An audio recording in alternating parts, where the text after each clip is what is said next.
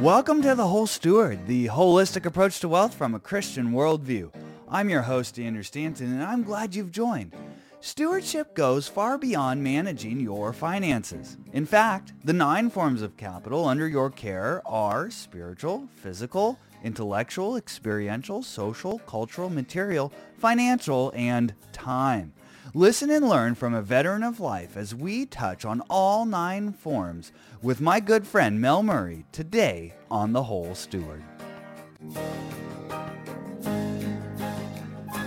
This is episode number 48, and I'm so thankful you're listening. The forms of capital that I mentioned are all different good and precious gifts that God has given us to manage for a short time while we're on this earth. You may think of stewardship as financial management, but it goes far beyond that, as we've talked many times here on The Whole Steward. After all, it is the holistic approach to wealth from a Christian worldview.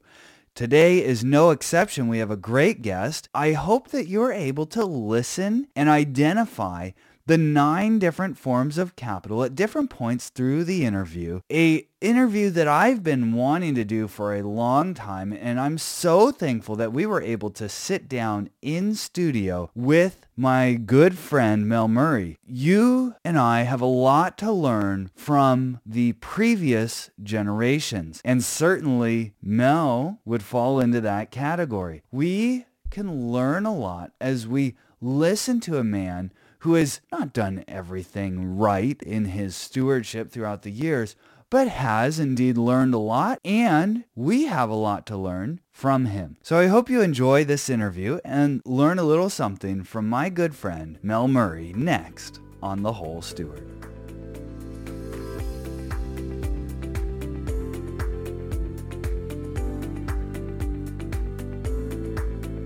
Our next guest grew up in Philadelphia, Pennsylvania, entered the Marine Corps at 18 years of age, and served our country for 20 years exactly, deploying to both the Vietnam and Korean Wars, among many other things. Then he worked for the Oceanside School District and the state of California then as a driving instructor and examiner until he retired. He's married to the bride of his life, now 68 years. The father of 4 children, 5 grandchildren, all girls, and 7 great-grandchildren. Welcome to The Whole Steward, Melvin Murray.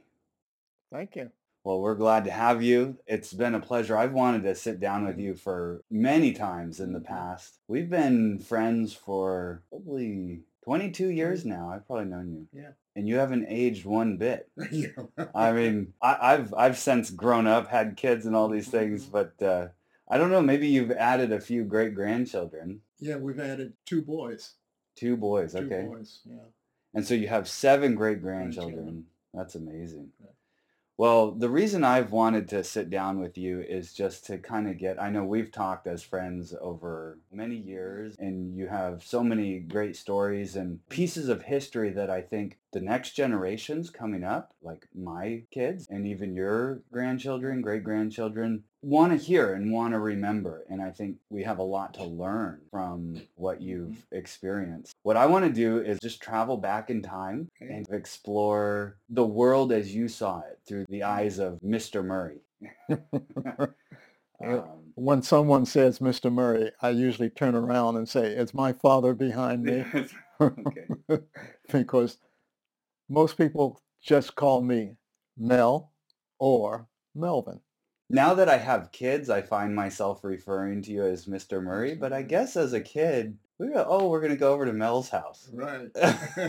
Okay, tell me about your childhood. Like, where were you born? What year? I was born in Philadelphia, Pennsylvania in 1934, November 13th.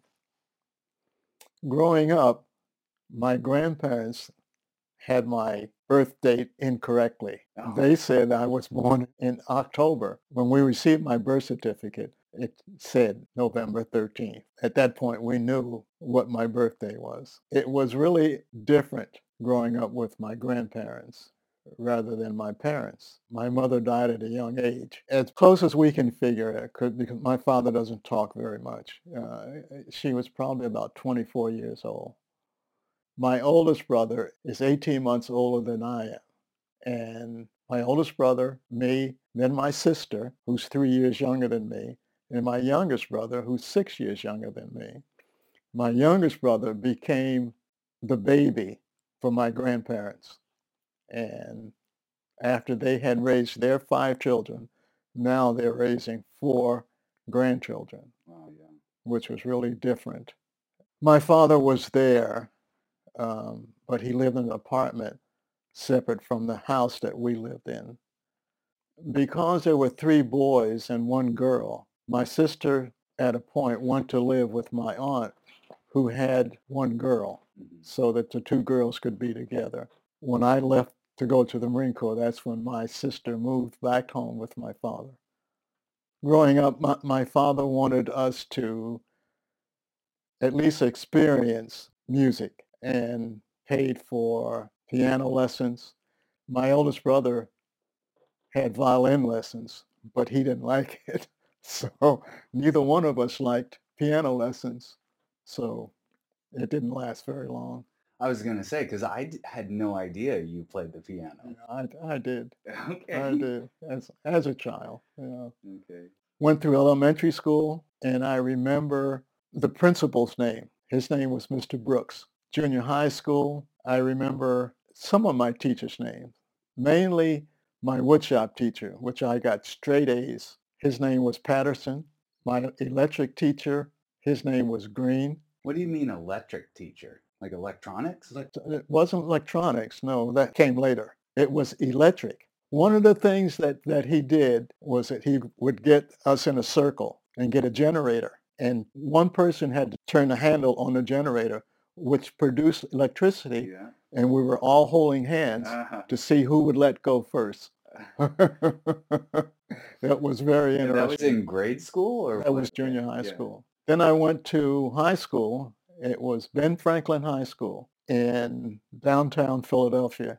And, one of the things that was interesting is that we walked to school. There were no buses. We walked to school. Rain, snow, sunshine, whatever. We walked to school. Uphill both ways?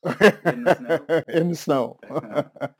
It was good. In high school, I did aeronautics and decided that maybe that wasn't the field that I wanted to make a living in. What is aeronautics? Aeronautics is how airplanes are built and how airplanes run and Okay. everything about airplanes. Right, okay. It was interesting. So back then, high school was almost like a career path choice time. Yeah. Right? Is that why, they call it high school? Because a lot of people, like most people, wouldn't go to college. Maybe a lot of people didn't even finish high school. Most people didn't finish high school, including me. In fact, I dropped out of high school in the 12th grade. And 1 year before the end. 1 year before the end. A year later was when I went in the Marine Corps and decided that I would take a GED test. Get your diploma. To get my diploma. Scored pretty high on the GED test. Scored so high, decided I was going to take the college test and did pretty good on that one also. So did you get some sort of a college degree then by scoring high on that test? No, I didn't get a degree. I got awarded 2 years of credit for college. Oh, interesting. Yeah. And then my Marine Corps career was very, very, very interesting. In boot camp, you had to select 3 areas that you would like to work in. And mine was aviation, motor transport, and communications. Of the 3, they gave me the last one, communications. And that's how I got to be in communications. Interesting. Even though you had studied the airplanes, basically, in high school, you ended up in communications. About your childhood, before we get to the Marine Corps, because that's a super exciting time that I want to get into. So regarding your childhood, in Philadelphia, you walked to school, you lived with your grandparents. Did you go to the same school as your siblings? We all went to pretty much to the same school. Elementary school was Reynolds Elementary School, and the 4 of us followed each other in school. I have to back up a little. What was interesting is that in that time, you graduated from elementary school, you graduated from junior high school. Graduated from elementary school, we had to memorize Psalm 100. And that's what we had to recite as a class in the public school. In junior high school, what we had to memorize was 1 Corinthians 13. Wow. And that was really an eye-opener for me. Were you raised in a Christian home, as they say? Raised in a Christian home, but not all of the essentials, all of the necessary things to become a Christian. My father always said we could do whatever we wanted to on Sunday after church. Okay. We had to go to church on Sunday. Now, did you find church interesting or boring, or how did you feel about it? I found it interesting, and I have to put it together that what I learned afterwards wasn't the same as what I learned or visualized in church, in Sunday school. I don't remember, and maybe they did, but I don't remember anyone saying that you had to accept Christ as your Savior. It was a Methodist church, and that's the way things were at the time. I'm sure that someone had to mention it. It just didn't stick in my head. It wasn't something that I felt that was necessary. So when did you become a true believer in your life, just for context? That gets into progress that maybe it's a stage of life. Was it during your Marine Corps? It was during my Marine Corps career. Okay. After marrying Carrie, we moved a lot because of the Marine Corps. And that's jumping ahead from my childhood to my adulthood. So then let's stay on your childhood. In the public school, you were memorizing Psalm 100, 1 Corinthians 13. So the schools have changed a lot now. Yes. Do you think for the better or worse? I think for the worse. Interesting. And how's that? Teachers are not allowed to teach religion or to talk about it or anything. Interesting. It's totally different from my childhood. I often think that they're teaching religion, but just not the right one. They've got the textbooks for, say evolution and, humanism, and it's indoctrination anyways. Yes. Just not with scripture. No Bible whatsoever. No prayer. And that's the other thing that was interesting in the public school is that we prayed all the time. The teachers prayed. It's so different today, just so different. I guess I remember my woodshop teacher because I'm sure he was a Christian. I would stake my life on it because of the things he said, the things that he did just impressed me so much. And the other thing was that I managed to get straight A's. So you were doing well in the class. I made a complete miniature household furniture, and he was so impressed with it that they put it on display in the school. You were the standard, huh? Yeah. So nowadays, it seems like we hear about it all the time, but I'm super curious, and this is just a genuine question. Growing up in the time that you did you feel at a disadvantage because of your skin color or your race? Did people treat you differently? And I'm talking like childhood. Do you remember Philadelphia? What was it like? Because nowadays there's so much noise and perception. I just wanted to hear, because I remember you made a comment to me one time. You said, Andrew, if somebody's talking to me on the phone, they wouldn't be able to tell. Mm-hmm. And it's true, right? Mm-hmm. But I was wondering, what was that like? Was that a challenge for you, or how did you work through that? That's a good question. I'm digging deep now. Yeah, it's a good question. Growing up in the city of Philadelphia, I never experienced racialism. Okay. I didn't experience it until I joined the Marine Corps. Interesting. There were 14 of us that went to Parris Island early. We were on the train and we went to Parris Island. When we got to the town that's right outside the Marine Corps base, it's called Yamasee. And the drill instructor got all of us off the train, and it was myself and two other black Marines. Now, I shouldn't say Marines because we weren't Marines yet. Recruits. But once a Marine, always a Marine. Right. Okay. But you weren't a Marine yet. You weren't a Marine yet. But he called us over and said, there's no prejudice in the Marine Corps. However, the state doesn't allow you to eat in the restaurant. So the three of us had to go around to the back of the restaurant in the back and sit on orange crates to eat. And that was the first time that I had experienced racism. Wow. So all growing up through school, your teachers, your friends, your family, it didn't affect you. Didn't affect me at all. Did you grow up, as they say, colorblind? Like you weren't conscious of that and it wasn't an issue? It wasn't an issue at all. The street that we lived on, there were probably 5 white families and the rest were all black. And we got along fine. That's good. So you had friends? Friends, yeah. There was no difference, and that's how I grew up. And I didn't realize that there was a difference until I joined the Marine Corps. And that was the first time. And that was the first time, which later allowed me to know that the drill instructor wasn't as intelligent as he should have been, because there was a difference in the Marine Corps. There was a black boot camp until 1948, and it was at, I can't remember the name of the place, but there was a separate Marine Corps. Mm-hmm. There was a black Marine Corps and a white Marine Corps. Interesting. And the drill instructor didn't know that because he said there was no prejudice in the Marine Corps. Then how did you end up with him and being sent to eat on orange grapes? Everything changed in 1948. This was 53. Right, 53. So it was 5 years after. 5 years afterwards, yeah. So before we leave your childhood, what was one of the biggest, let's say, challenges growing up? I didn't realize, I think you probably told me that before, but your mom... My mom died of gallstones, which today this seems like, what? Yeah. And I remember probably the day that she died. She was in the hospital, and my father went to work every morning, and then after work he would go to the hospital. He came home this one day with a brown bag, and in the bag was my mother's dress, her dress and her shoes. So I knew something was wrong.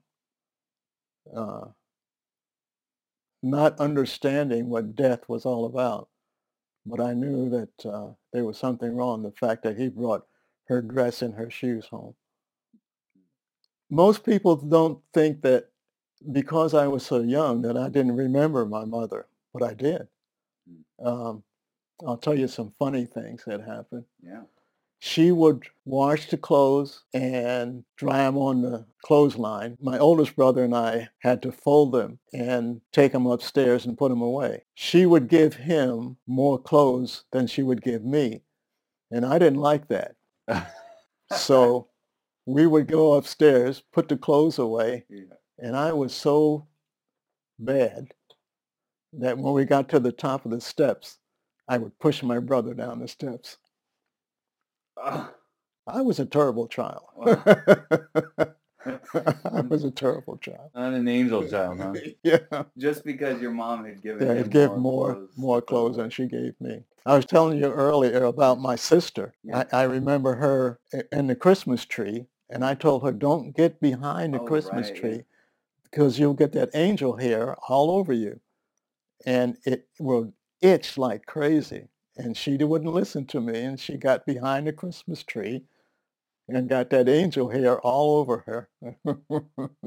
How much younger was she than you? She was 3 years younger. 3 years younger, yeah. Should have listened to older brother. That's right. Yeah. Growing up then, getting through high school, being raised by your grandparents mostly, was your dad working a lot, or why was it that he lived... Well, because of the size of the house, there wasn't enough room for the 4 children and a grown man. So he decided that what he would do is he would live in an apartment, and he'd come to the house, for his meals and to talk with us. So he was there all the time. He was there, yeah. When he wasn't working, he was there. If I remember right, you said your dad worked until he was... 91 years old. 91 years old. He said that he wouldn't stop working because he would die. Interesting. He didn't know anything but work. Yeah. What was it that he did for work? I remember him working at the Navy Yard in Philadelphia, and then he went to work for a contractor building something. I don't know. I'm not sure what, but I know he's working for a contractor. Then he worked for it was a new jewelry firm in downtown Philadelphia. Hmm. The owner of the firm, his last name was Price, and he asked the contractor if he could borrow my dad. And the contractor said, yeah, you can borrow him, but you have to give him back. Okay. And He's a good worker. Yes. And Mr. Price decided he wasn't going back.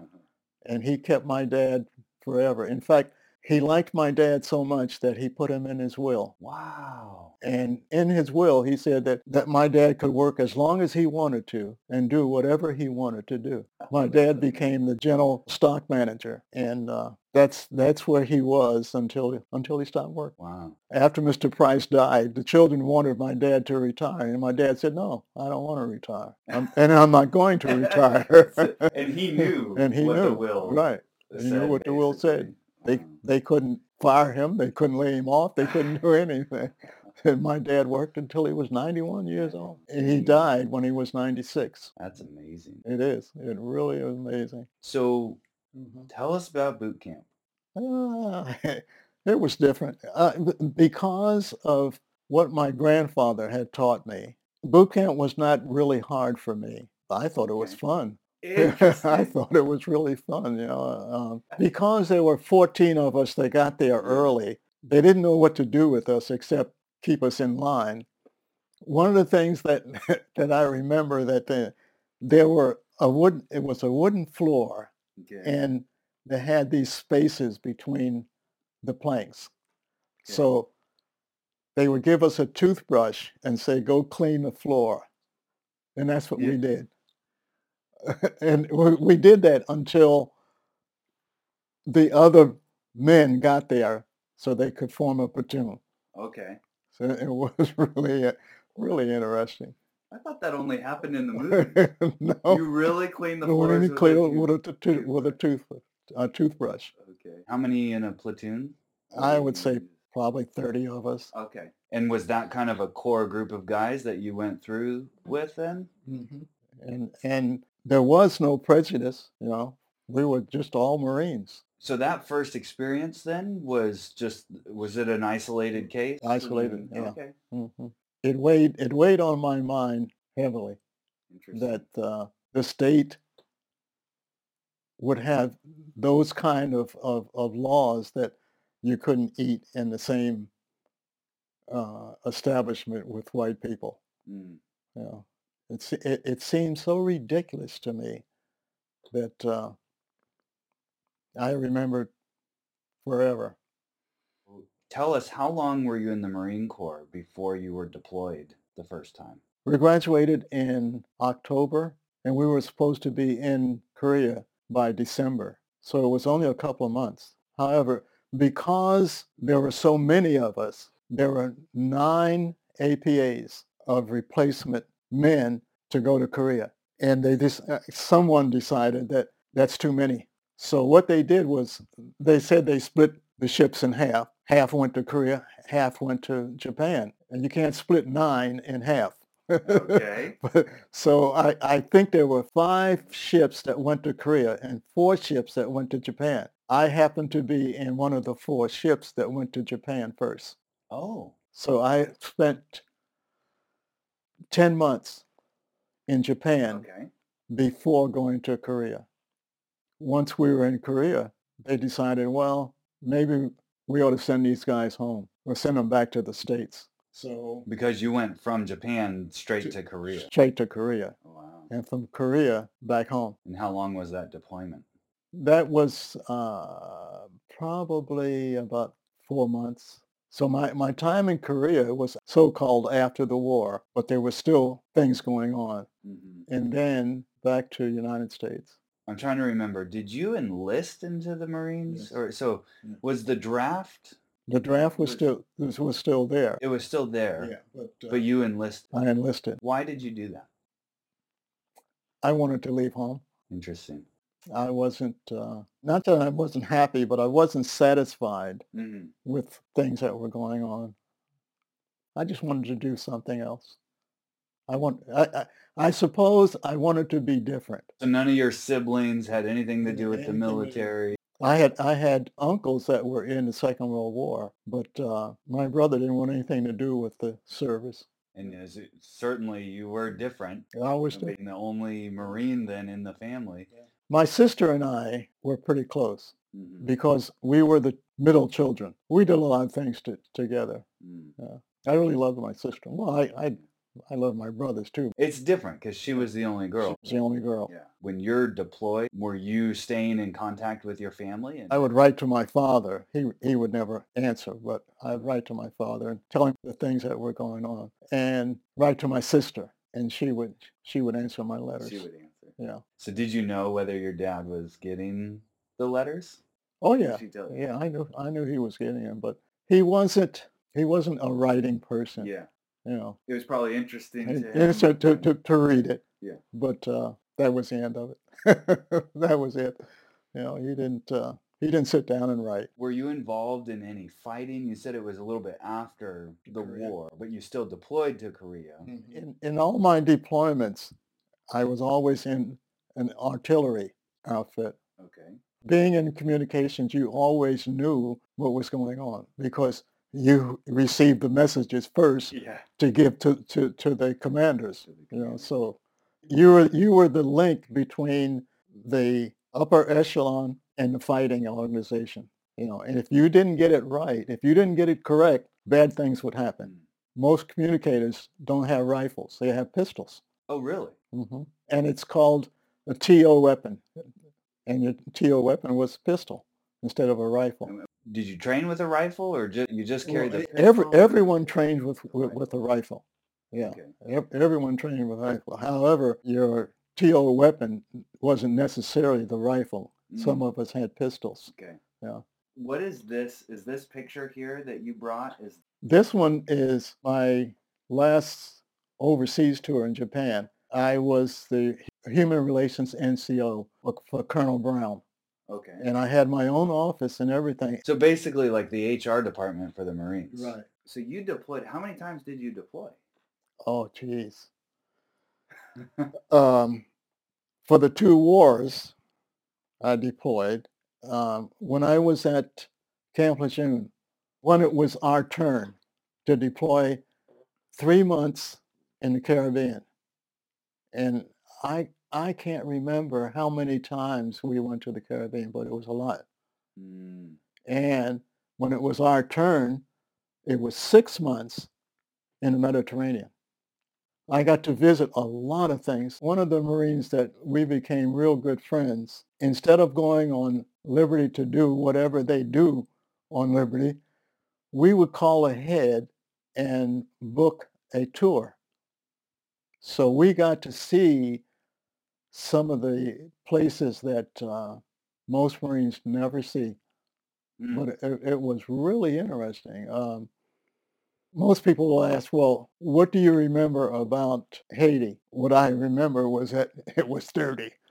It Interesting. wasn't not a clean place. However, going on tour, you got to see the better part of Haiti. And it was really interesting of Haiti. It was like you're up here and all the other things are down there. And all the things down there are all dirty. What was your friend's name? His last name was Johnson. Mr. Johnson. Mr. Johnson. Okay, and you stayed friends with him for years? For years, after. yeah. Mm-hmm. Where did, as I know her, Miss Carrie, Mrs. Murray come into the picture? I know you said you were 21 when you got married. How did you meet her? Where my grandparents lived, her mother lived across the street. I didn't know that she had a daughter. Her daughter was in South Carolina, and she came to Philadelphia to live with her mother, and that's when I met her. And so did you come back to visit home and you met her, and how did it happen? When I would come home, I would spend a lot of time at my grandparents' house. So I would go over and pester her, say, I need a glass of water. I need this. I need that. You would pester Carrie Yes. as an excuse to see her. Excuse to see her. Yeah. How long did you know her before you got 3 years. 3 years. 3 years before we got married. But you were going off in the Marines, coming back, going off, coming back. So it wasn't 3 full solid years together. It was kind of, would you write each other in the meantime? Not that much. You would just talk to her when you came back to visit home. So you got married when you were 21. So you met her when you were 18. Okay. So how did the proposal go? What did that look like? Where was it? Where did you At her propose? mother's house. At her mother's house? Yeah. Did you have a ring? No. What did you say to her? I was too poor. What did you say to her? I just said, "Will you marry me?" And she And said, she "Well, said, let me think I about don't it." know. I don't know. I don't know. Did she I really? don't know. Yeah. Oh, I don't know. that sounds like her, yeah. Yeah, it was after, 3 years. She said, she finally said yes. So you had to ask her repeatedly. Oh, yeah. Yeah. Well, persistence wins, huh? Yes. So what'd she say finally? Okay, fine. Yeah. Okay. We'll try. We'll try. We'll try it. We'll try it for 68 years. Huh? 68 years. Come March 16th, it'll be 69 years of wedded bliss. That's amazing. That's amazing. I wish she could have been here, for this. She has some health issues that, keep her at home mostly now. Keep her in the bed. She can't get out of the bed. Yeah. She's still growing strong, though. I talked to her yesterday, and I said, "How you doing?" She said, "I'm doing okay. Could be better," but I said, "Well, I guess doing okay is better than not doing okay." Amazing. 68 years, coming up on 69. 69. You got married at age 21. You were in the Marines, so she was a trooper, because I know I've had many friends with Marine wives are a special breed. To hold down the fort while you're gone. There's 2 forts, right? The one over in Japan and Korea, and then there's another fort at home. They always said, well, her and the children, well, we have to find a way to fit you back in our life. Oh, yeah. Because I was gone for a year. I just wasn't there. And she had to do everything. How long before you started having kids? When did your first come along? She was married before, and the 2 oldest children I adopted. We had a boy and a girl after we married. The 2 of us have 2 children and 2 adopted children. What's amazing to me, and I just love these stories, is that adoption is like what God does for us. Right? We're not legitimate children of God. No. But he adopted us into his family, set his love upon us, and treats us as his own. And here you have an example of a man who adopted children to treat them as his own. And that's one of the greatest acts of love and kindness that we can witness on this earth from a human standpoint, right? And that's why adoption is such a powerful picture. If you look at the law says that an adopted child cannot be disinherited. Interesting. And where did they get that from? They got it from the Bible. Once you are adopted into the Lord's family, you can't be disinherited. And it's exactly the same with children. Children cannot be disinherited. You can do whatever you want to with children that are from your union. You can say, no, I'm not going to leave you anything. I'm not going to give you anything. The law can't change that. That's the way it is. Your later years in the Marine Corps, what was that like? You were working in the HR department, but you also were a drill instructor, right? For a short time. In fact, that part I kind of leave out a lot. Interesting. Why? Because it was too short? Yeah, I guess that's what it is. It was too short. Okay. The other part of my Marine Corps career was just, for me, unbelievable. I went to so many different organizations. I was in Korea. I was in artillery. When we came back from Korea, I was in artillery. Then I went to Marine Barracks in Lakehurst, New Jersey. Was there for 18 months. Left there and went to Camp Lejeune. And there I was in a infantry organization. Stayed there for, I don't know how many years. But the next set of orders that I received, I went aboard ship. The Marine Corps at that point was doing what they call vertical envelopment with helicopters. And they took 3 aircraft carriers and converted them to helicopter ships, LPHs. And the agreement was between the Marine Corps and the Navy was that for every MOS that the Marine Corps has, that the Navy has, the Marine Corps would supply troops aboard ship. So we became ship's company. And communications is the same everywhere. There's no difference. That's when I became a cryptographer. I worked in the crypto center. For people to understand the Morse code, even though I was a radio telegraph operator, they had enough men there. And they said, well, who wants to go to the crypto center? Okay. And that was really interesting. We would see messages that would tell the captain where he's going, what he's going to do, and everything. And you knew everything that was going on. You know, Wow. it was really good. So you knew which way the ship was going to turn before anybody else on the ship. Anybody else did. Before the captain did. And you'd receive the message, and at the very beginning, it would say, for the captain's eyes only. Wow. Except your eyes had to see it too. Had to get it first. So, yeah. okay. You know, and we had to go up to get the message, go up to the bridge and give it to the captain. So I know I've heard you talk about your days as a drill instructor, but they were short. How short were they? Maybe 6 months. How did you gain the respect of the recruits? With recruits, it's different. But with the men that I worked with, you had to gain their respect. I would tell them, I can make you work for me. It would be better for you if you worked with me. I only had one man, one Marine that ever challenged me. And for his challenge, he wound up in the break. The rest of them knew, don't mess with me. Yeah. Because you're not the tallest guy in the room. No. How tall were you? I'm 5'3". 5'3". Mm-hmm. So these Marines, some of them must have been towering over 6 foot, over 6 foot, yeah. So you're looking up a foot.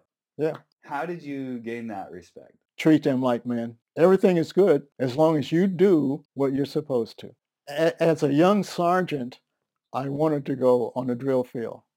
But the Marine Corps kept saying that because I had 4 children, it wasn't the place for me. Now I'm near the end of my career. I'm a gunnery sergeant, and they want me to go to the drill field. So they wanted you to, so it wasn't a request. Yeah. In fact, my last overseas tour, when I was in Japan, the orders that I received was to Parris Island, South Carolina. Okay. I went to Parris Island, went through the interview sessions and all of that, and I told the major that was there, I said, it would make more sense if you would send me to San Diego.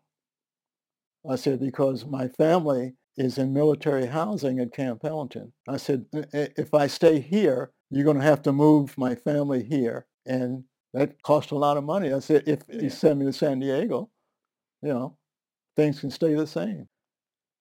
And he thought for a minute, and he said, yeah, that really makes sense. We'll send you to San Diego. So that's how I wound up at San Diego. And then after San Diego, I went back to Pendleton. In 1965, the war in Vietnam was going pretty heavy. And I was at Camp Lejeune then. They started what's called Schools Battalion at Camp Pendleton, teaching every phase of organizations in the Marine Corps. So that's when they transferred me to Pendleton. That was in 1965, and stayed there until I went to Korea in 66, 67. teaching at Schools Battalion, teaching communications. Yeah. One of the things that I realized about talking is when you hear yourself after it's on tape. Interesting. Black people have a way of talking that only black people understand. One of the other teachers in junior high school that I remember, Mr. Shoup, was an English teacher. And one of the things that he said is, you are not going to bring that slangwich in my classroom. So he really enticed us and made us talk correctly. Interesting. Slangwich. Slangwich. Yeah, bring that slangwich in my classroom. And did you have some of that? Did you have to learn? Yeah. Okay. Yeah. And then you went into communications. So you had to learn communications really well. When did you get out of the Marine Corps? August 6, 1973. And how long was that from the point you got into? 20 years. Exactly 20 years to the day. And, they kept saying, well, you have to go to the end of the month. No, I don't. My enlistment is terminated on the 6th of August, 1973. And that's when I want to retire. They said, oh, okay. Okay. Okay. When you got out, did you think about like, hey, what career path do I want to go in? Or did you think, oh, I want to do the same thing that I was doing in the military? There's humor in that. When I retired, I decided that I wanted to drive trucks. Not trucks. I wanted to drive semis. So the first job I took was the Army Navy Academy in Carlsbad. They had a school bus. That's where I went to work. And I decided that I was working for $2.11 an hour or something like that. There was a lot of benefits at the academy, but it just didn't fit right. But anyway, I decided that I wanted to drive semis. So I went to truck driving school in Indiana because California didn't have one then. And that's when I learned to drive semis. My wife decided, since you have spent 20 years in the Marine Corps and you have been away from your family on occasions, if you want to drive semis and go all over the world, you just stay gone. Don't come back. Don't come back. Wow. What a pivotal moment in your marriage, huh? Yeah. So before I left to go to the school, I applied at the school district driving school bus. Okay. And while I was gone, they called me. So they said, and they told them I was at truck driving school in Indiana. And they said, okay, we'll save the testing until he comes back. So when I came back, I went and took the test, and that's why I went to work. The job. So then you stayed local with your family in Oceanside. I know I've heard her tell that story, and it's pretty amazing. The Lord uses different things to sort of change our course or our path, and we think we know what we want to do, but He knows best. Yeah. He knows best. So you drove school bus for Oceanside. For Oceanside. I actually only drove for 2 years. Oh.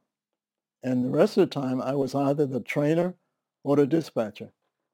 Okay. Yeah. He's too good. He needs to be teaching others how to do this. Huh? And then the opportunity became at the highway patrol, to test school bus drivers. And the transportation director at that time, he said, you can stay here and apply for my job when I retire, or you can go and take the test for this job. So that's what I did. That was another interesting part of my life. I found out that there were 215 people that applied for the job. Of the 215, they decided on, I think it was 50 people. And of the 50 people, there were only 9 positions. I got a letter that said that if I was interested, I could come and be interviewed at Westminster. That's in Orange County. Carrie was working at that time. She was working at Burroughs Corporation. I left a letter there so she could read it and said, okay, check this out. I'm going for an interview in Westminster. So I went up and interviewed with them. And the next day I got a call and said, the job is yours if you want it. And so what specifically was this job doing? testing school bus drivers for a certificate to drive a school bus. The Highway Patrol is a law enforcement agency for school buses.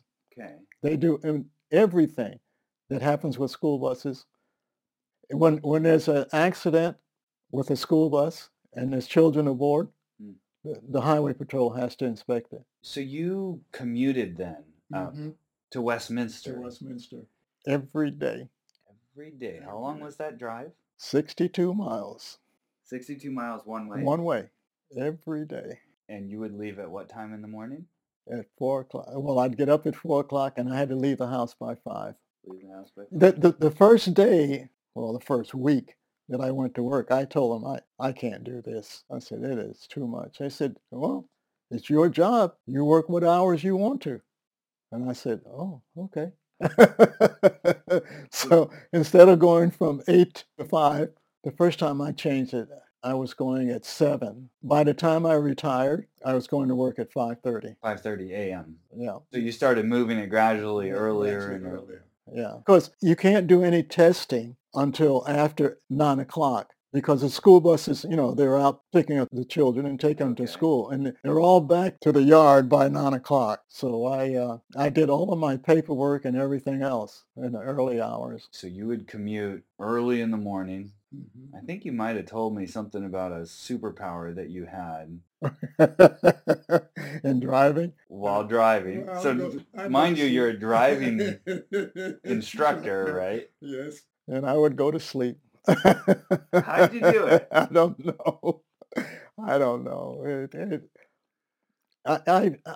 I would leave the office, and the next thing I knew, I was at home. You were there. How I got there, I don't know. So see, everybody, you're all excited about these self-driving cars and Teslas and everything.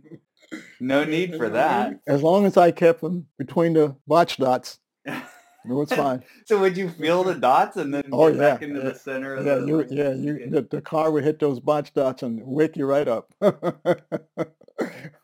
So your nap would get interrupted then. Oh, yes. Okay. Yeah. Is traffic worse now than it used to be? Well, that's why I said I couldn't do the job, because the traffic was just too much. And then after changing the hours, it was much better, except on Friday. It didn't matter what time. It was bad coming home. Yeah. All of those people that live up north wanted to come south. And traffic was just terrible. Oh. So after all your years in the Marine Corps, and then for Oceanside, I guess, Unified School District, and then the Highway Patrol, I personally don't like the term retired. But you were able to leave that work aside. I remember being a kid in the church, you constantly serving the church and everything. The way I like to put it, and I'd like to get your thoughts on this, I personally never want to retire. I just want to diversify my income so that I can work on the things that I want to work on. Right. And you reached that point where you were able to do that fairly early on. And I've always had a lot of respect for that, because you work on the things that you want to work on now. And so maybe I could guess the military and the Highway Patrol in particular have taken care of you in that regard. But how did you achieve that? Other than the Lord doing it, I had these plans in my head that at age 59, I could retire. And why I picked 59 is beyond me, but I knew that I could draw Social Security at 65, and I wanted to do something else before I started drawing Social Security. And that's when I went to work for the church in Carlsbad as the Minister of Education and Administration. That was interesting, because I did everything at the church to keep it running. It wasn't until the pastor that we had that we didn't see eye to eye.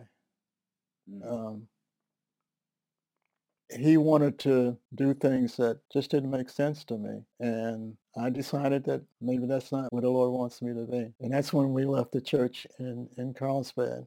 When Carrie and I accepted Christ, when we were at Camp Lejeune, we went to church in Jacksonville. It was an all-black church, and we didn't like it.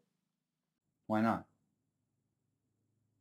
I don't know. It just was not what we thought the church should be, and they just did things that just didn't make sense to us. So we started going to church on base, and there were two chaplains. And the one chaplain, his last name was Alexander. He would come to our house so we would have Bible studies. And that's when I learned a lot of Scripture. And Carrie could memorize Scripture, unbelievable. After that, until 1965, when I got transferred to Camp Pendleton again. At that point in my life, for some reason, I was experiencing migraines. Yeah, I was experiencing a lot of migraines. Interesting. And I'd have to go in the room and close the door and turn the lights off and everything. It was really bad. And the chaplain decided that Carrie was telling him about what was going on. And he took me out to the Naval Hospital and said, you need to do something. And after examining me, they gave me this medication. I remember the name of it. It was Cafegot. That was the name of the medication. Okay.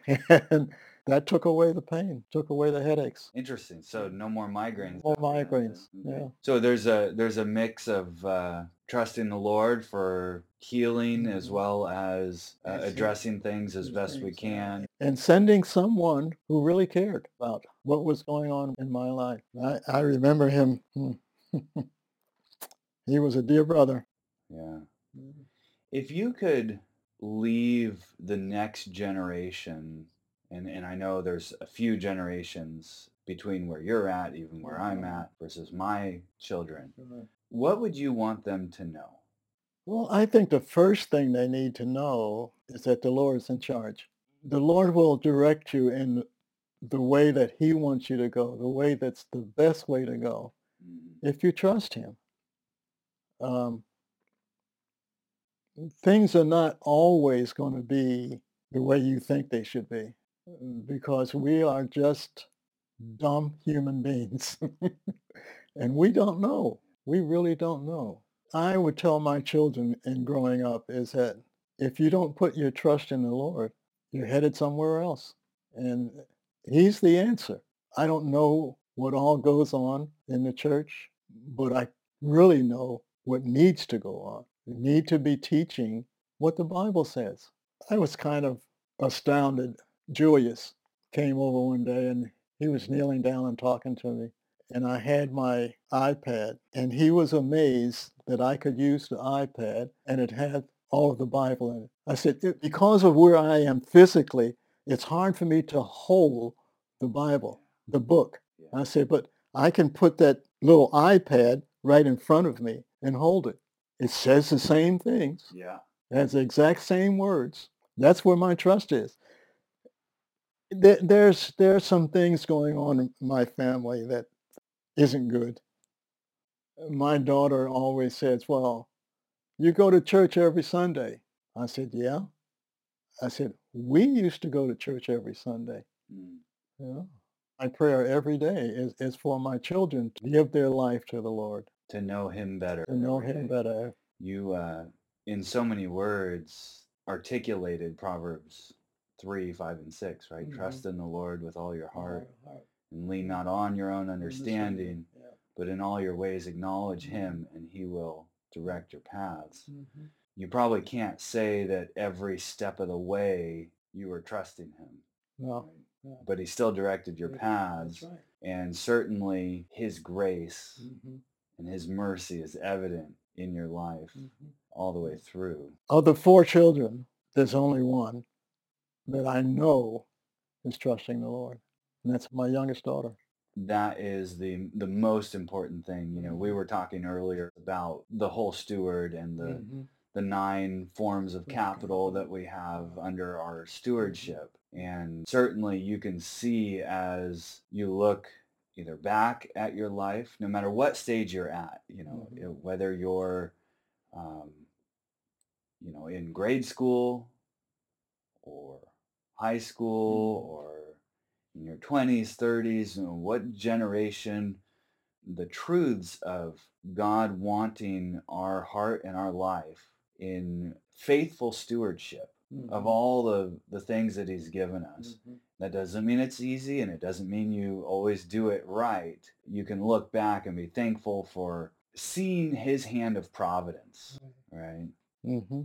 And it's pretty amazing to me just to think, even specifically in your marriage, I know you well, and just your devotion to Carrie after 68 years, still working hard and caring for her. It's such a blessing and an encouragement. Marriages like that are, I think, becoming more and more rare. And it's, something to look up to, I think. Took my daughter 3 times getting married to find the right person. And I kept telling her, that's not the right person. And of course, oh, Dad, you just don't know, yeah, I'm in love. Yeah, right. Uh, Don't you think there's an element of uh, choosing to love too? I think a lot of times people say, well, I fell in love. And I say, well, if you fell in love, you could fall out of love. I don't know. But if you chose to love, you can continue to choose to love, right? Is that necessary for 68 years? Absolutely.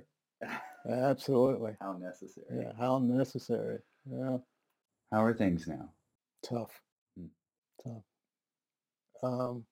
That's probably one of the reasons the Lord says that you choose who I send.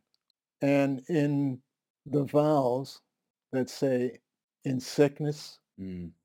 or in death, you have to be together. Sometimes because of her sickness, her mind goes other places. Sometimes she gets so angry with me about nothing, and then she throws things at me, Dodge it. you know? But in those times, you have to say to yourself, it's not her. That's what's going on in her mind. That's the things that the devil is putting in her mind. So in sickness and in death, you're together forever. Sickness and in health until death do us part. Once you understand that, and you know that as time goes by, unless the Lord comes, it's going to happen. Yeah, it's going to happen. Your marriage is a huge testimony, and I think that's very powerful. You're bringing up the difficulty and the love. Yeah. You think about, we'll have been married for 11 years on December 1st, but you have moments where you think, oh, I'm really self-sacrificing now, maybe, in your life. Oh, this is true love. If it isn't, what is? But after 68 years, things don't get easier physically. No, Your body breaks down. Things get tougher just on a physical basis. But then emotional and spiritual are tied together in that, right? Because now you're physically having a problem, and mentally it's making it challenging. Very challenging. So all of these things, I guess, are intertwined to live out what God calls us to do, even as stewardship. I mean, you're a steward of your marriage, you're a steward of your finances, you're a steward of the relationships with your children and your grandchildren and all these things, and you have to work on it. I know we didn't touch on it, but I knew you when you used to walk. You're in a chair now. A nice one. My son saw it. My 10-year-old son. He goes, I want one of those. You're like, well, I'll gladly give it to you if I had your legs, right? That's right. But both you and Carrie wheel around in these really nice chairs. But I know a little bit of the backstory, but why don't you just explain to us, how did you end up here without the use of your legs? That I don't know. Other than Carrie was going to a neurologist, and our youngest son asked her, why is Dad limping? She said, I didn't know I was limping. So I went to her neurologist, and he did examinations and all of that. He sent us to Tri-City Hospital to have a test done, and it came back positive for both of us, which means that both of us have whatever it is. Then they told us the name of it, and it's called tropical spastic paralysis that affects the nervous system And he said that the only place you could have gotten it was either in the Caribbean or Okinawa. I said, well, I spent a lot of time in the Caribbean. I didn't spend that much time in Okinawa. And I said, the only time I was in the Caribbean was when I was in the Marine Corps. So I asked him if he would write a letter to the VA explaining what the illness was.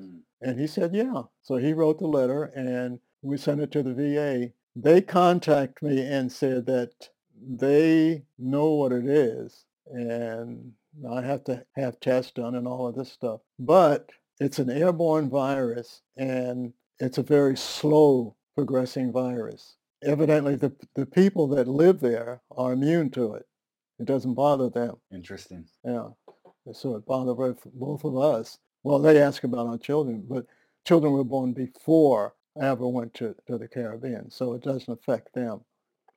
Because it's so progressing, it affected me more than it did her. But she was already diagnosed with MS in the 70s. It went into remission in the 80s. And then they said, no, she doesn't have MS. She has the same virus you have. See, I caught the virus and gave it to her. And that's why she gets mad at me sometimes, because she thinks because I gave it to her. She won't let you forget it, huh? Yeah. Well, my son said I was limping, but I started walking and I was using a cane. And then after the cane, I was using a walker. Then after the walker, I'm in a wheelchair. I met you when you had the cane. You had the cane? Yeah. And it was amazing. The difficulty that it looked like you had to walk. But you said, oh, I don't feel it. I don't feel it. I don't feel it. It just, your legs just get weak. Yeah. But you had the doctor write the letter to the VA, basically, and they knew about it, and they have taken care of you all the way because you picked it up while being in the Marines. Yeah, what was interesting with the letter was that the letter said because of the virus, they're giving me 70% disability. Now, at that point, I had never seen a VA doctor, never talked to any medical people in the VA, but they're giving me 70% disability. So not only do they know about it, they know what's going to happen. So they started giving it to you right away, basically. Oh, yeah. Gave me 70% disability right away. And then later, they gave me 100%, 70% disability and 100% non-employable. That means I can't go to work for anybody. Interesting. which was, geez. Don't understand what's going on. But you still work. I mean, even today, this interview has been probably not the easiest, but I really appreciate you, coming out. And I think it's good for us to hear about the challenges, about the victories, about the acknowledgement of God's providence through all of that. And I really appreciate your friendship, the years that we've known each other. Thank you very much for I appreciate sharing it. Yeah, it was good. It was good for me. Good.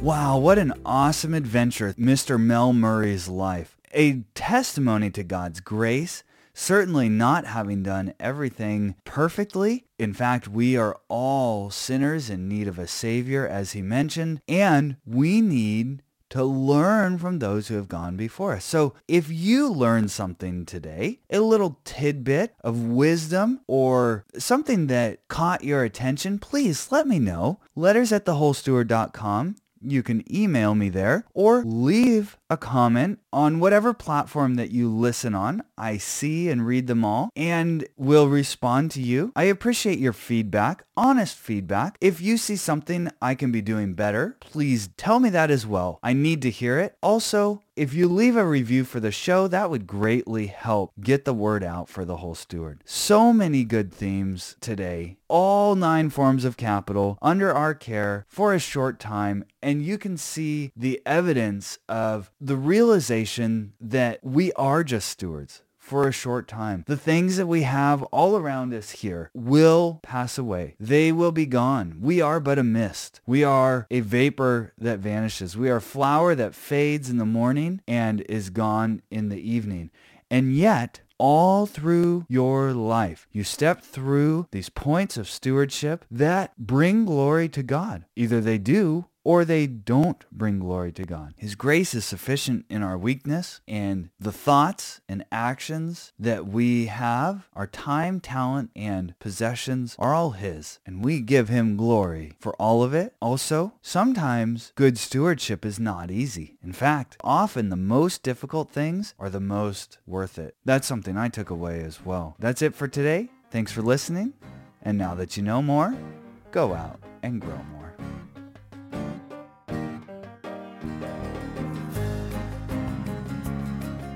All content on The Whole Steward is for informational purposes only and must not be considered personal, professional, tax, or legal advice. Please consult an appropriate professional for individualized advice. Though we do our best to bring you reliable information, we make no guarantee on its accuracy, so you must rely on your own due diligence to draw your own conclusions. The views expressed by guests on the show are their own and may not represent that of the host. Please visit our website for complete terms and conditions.